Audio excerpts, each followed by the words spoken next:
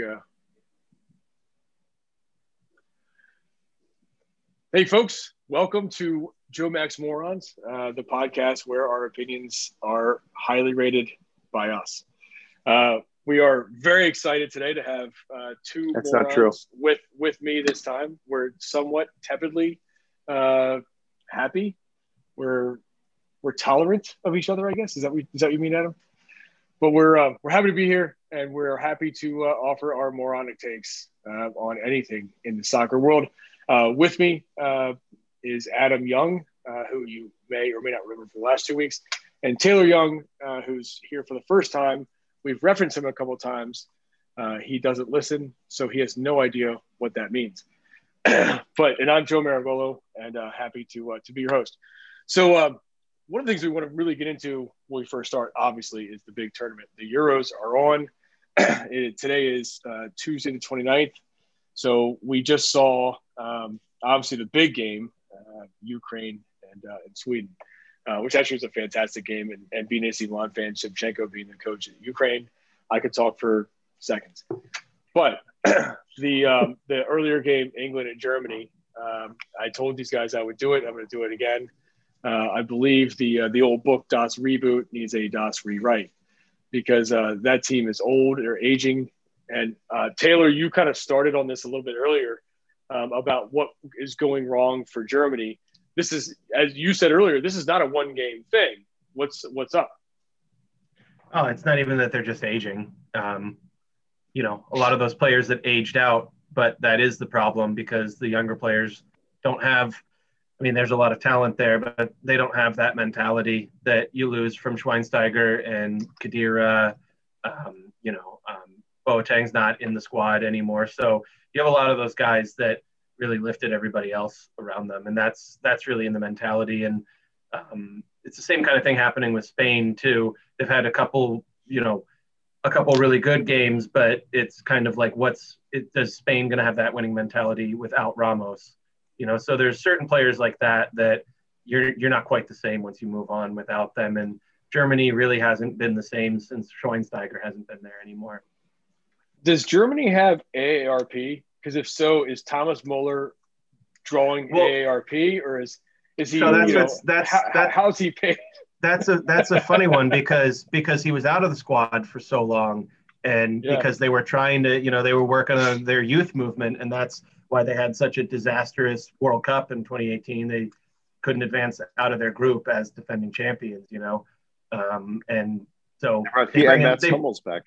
Yeah, well, they bring back Mats Hummels, they bring back Thomas Muller, and then Hummels actually had a great game today, and Muller had an opportunity, clear cut, that I would have never, ever expected him to miss ever in his career. I was shocked. To draw them level at 1-1, So I agree. That was really surprising.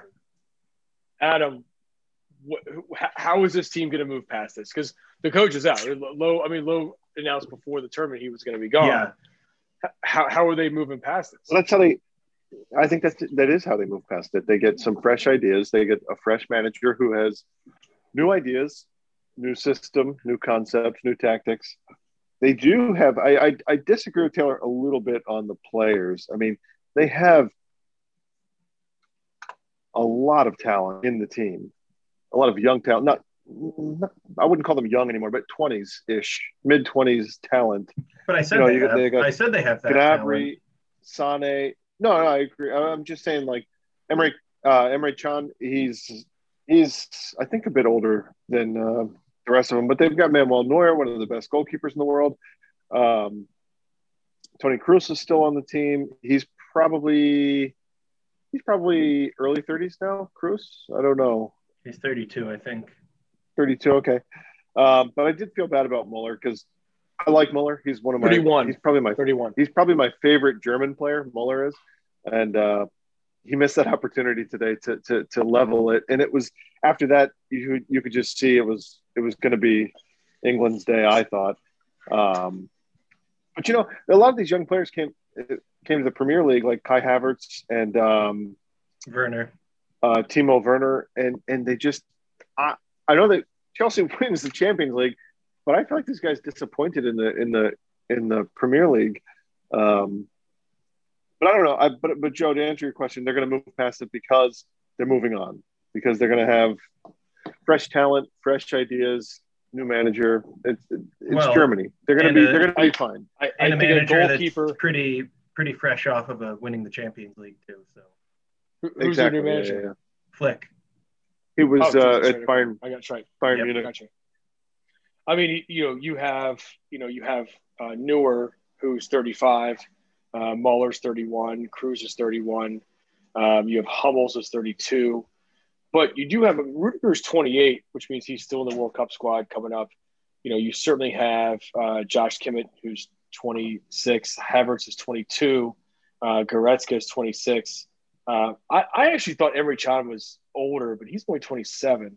Well, there's and Werner's 25. There's a team that actually still has tons of talent there. Gundogan is one of the best players in the world right now.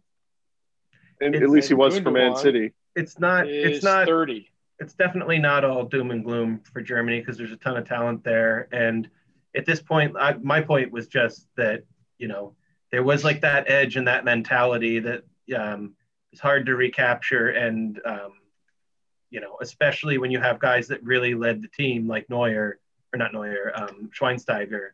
that aren't there anymore, So you really do lose something when you lose a guy like that really is like kind of controlling the mentality of the team. And we haven't even talked about Philipp Lahm.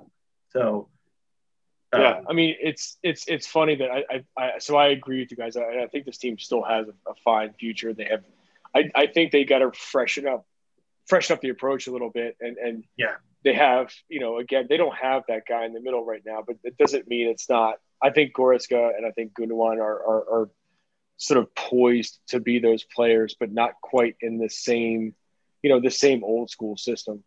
And just to add on top of all of this, it's Germany. They're going to be fine. They had an early exit from this tournament. Yeah. I think Germany is probably the best developer of talent. I think that Germany and France, I would say probably. Germany and France, Portugal's pretty good at it, but they develop Germany players. Grows it at home though. So does France. Bundesliga clubs. But the Bundesliga clubs develop players at such a ridiculous rate, like really, real quality top players. They're going to be fine. Yeah, I do. I tend to agree. I think they're going to be okay. And I think, we don't get a ton of tactics here because we don't have time for it. But we talk, the three of us and Thomas as well, we talk a lot about it. And I think I do think you got to freshen up a little bit. Yeah.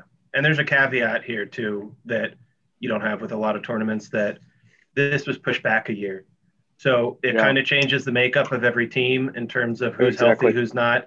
And that's not an excuse for Germany. That's more to say that anyone in this tournament that someone would say, oh, this is potentially their last major tournament, if they're playing in the World Cup, well, the World Cup's next summer now. It's not 2 years away.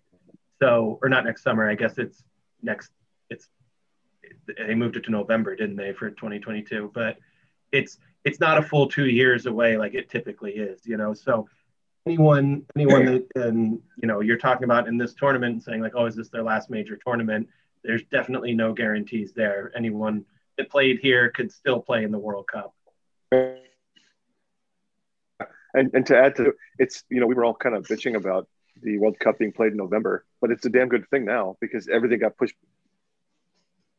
back a year. Qualifying is going to be crammed into the schedule. They're going to play so many freaking games in the next 12 months that it's a good thing, I think, that the World Cup's pushed to November.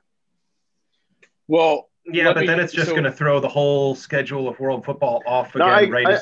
I agree, and it's going to catch up. The next 2 years are going to be very crammed, jam packed with fixtures. All right, move on, Joe.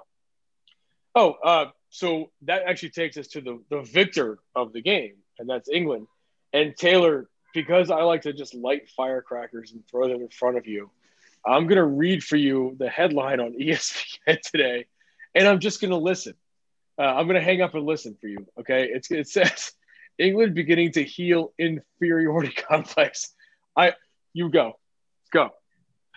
Well, yeah, I mean, if they have an inferiority complex, I've never seen anyone so arrogant that has an inferiority complex. talking about a trophy coming home that they've never won. Like, I understand they claim to be the birthplace of the game, but really they're just the first place to. Don't talk about the Queen that yeah, way. Okay. They're the first place to just put rules on it, but I also this goes hand in hand with the arrogance is how hyperbolic it is. They win one game, and sure, I know they've struggled against Germany, but look, we're not talking about the strongest Germany team they've ever played, and we're talking about one of the strongest talent-wise England teams we've ever seen. So, I mean, let's not lose our minds over one game here. I think this is a good time to shift to our real podcast of World War II history and go and just maybe go to. No, I'm kidding. Yeah, no, I mean, Thomas called out today. So wrong one. Yeah. Thomas, by the way, Thomas would have been super. His interest would have been super peaked by now. Adam, why did England win this game? Why did they? Yes. And not just the score. I mean, super even.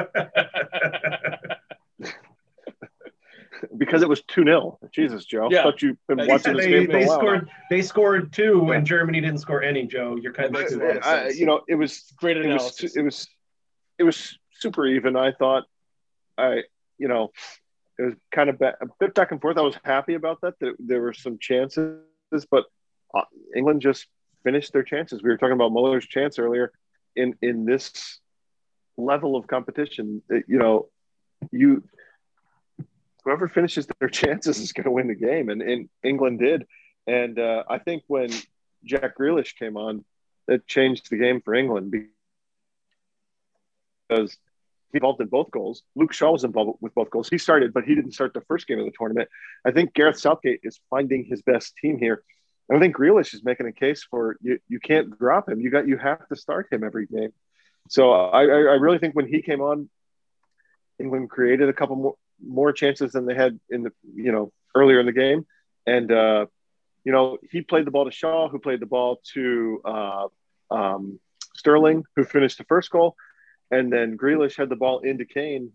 He had the assist on the second goal. So that's it. It's quality in the final third. I think they really took the game in midfield, which is something it's such a new thing to say for Germany, but I think England took the game in midfield. I think so too. And Taylor, I know you don't like to see England win, but I enjoy this group of players. I really like the players on this team, and I really like watching them play. And Adam, it's so not that's that why I'm kind of like, I might pick them to go to the semifinal. I know it's not about the players. I'm telling you why I enjoy watching it. No. And I'm telling you, it's not that I don't like England to win. I hate when they win. Oh, okay. Well, you hate. Okay, I know you hate when they win, but I enjoy these. I enjoy these players. I think they have a ton of talent. They might be England is never like one of the most talented teams in a competition, especially the Euros or the World Cup, and they are this time. And so I think it's fun to watch. We'll see what happens. Let me give you this for the future of England, by the way. Luke Shaw, 25. John Stones, 27. Mings, 28. Chilwell, 24. Reece James, 21. Declan Rice, 22. Grealish, 25. Phillips, 25. Foden, 21. Mount, 22. Like Sterling, 26. Yeah. Rashford, 23. Sancho, 21. Like, this team still has a pretty decent future in front of them. Yeah. I agree. And anyway, go ahead, Taylor. You haven't. I was just going to say what I'll say about England is that Jordan Pickford hasn't had a howler yet, so he's saving it for the knockout rounds. Yeah, he really should have gotten it out of the way in the group stage. It's as English as tea. And, I agree. The goalkeeper has this Joe Hart, whatever, Robert Green, famously. But I mean, Pickford Foster himself is good for one, not just because he's England's goalie, because he's Jordan Pickford. He's had 0 goals against so far. It's going to come. It's going to come in pretty the semifinals of the tournament, and then you're never going to hear from him again. He's not even going to start for Everton anymore. Right. The good thing is that nobody could mistake the Spanish goalkeeper for the day. I mean, who was that? Was it who was it in goal for Spain? Simone, I think. Was it Simone? Yeah. Yeah.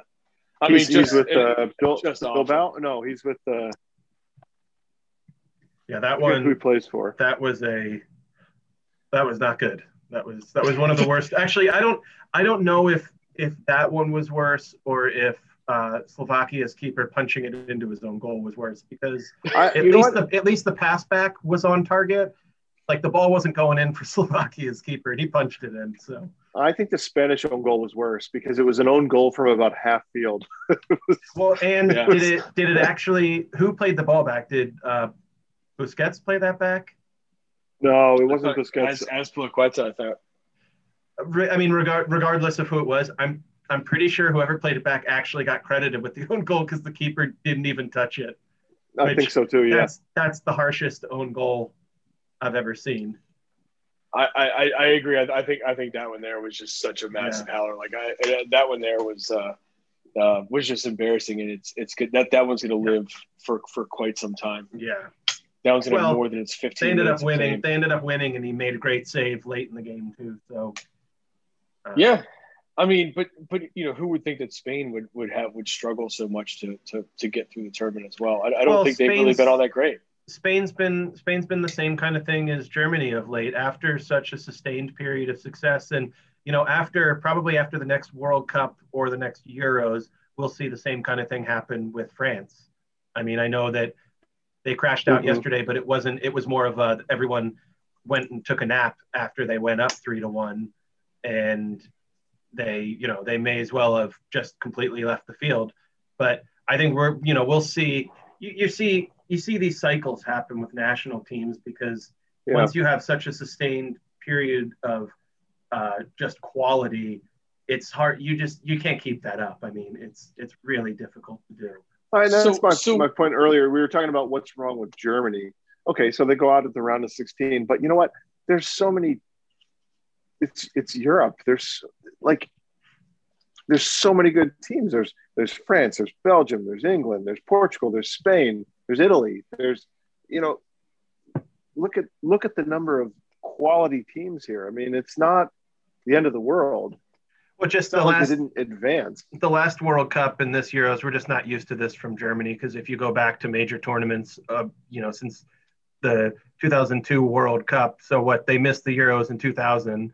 So 2002 World Cup, you finish second, then you finish third in 2006, then you finish third again in 2010, then you win it in 2014, and then after all that, you don't make it out of your group in 2018. It's like you got to take we're just used to such sustained success from Germany, so it's not that palatable when they go out like this. Are you guys watching Copa America at all? I actually haven't at all.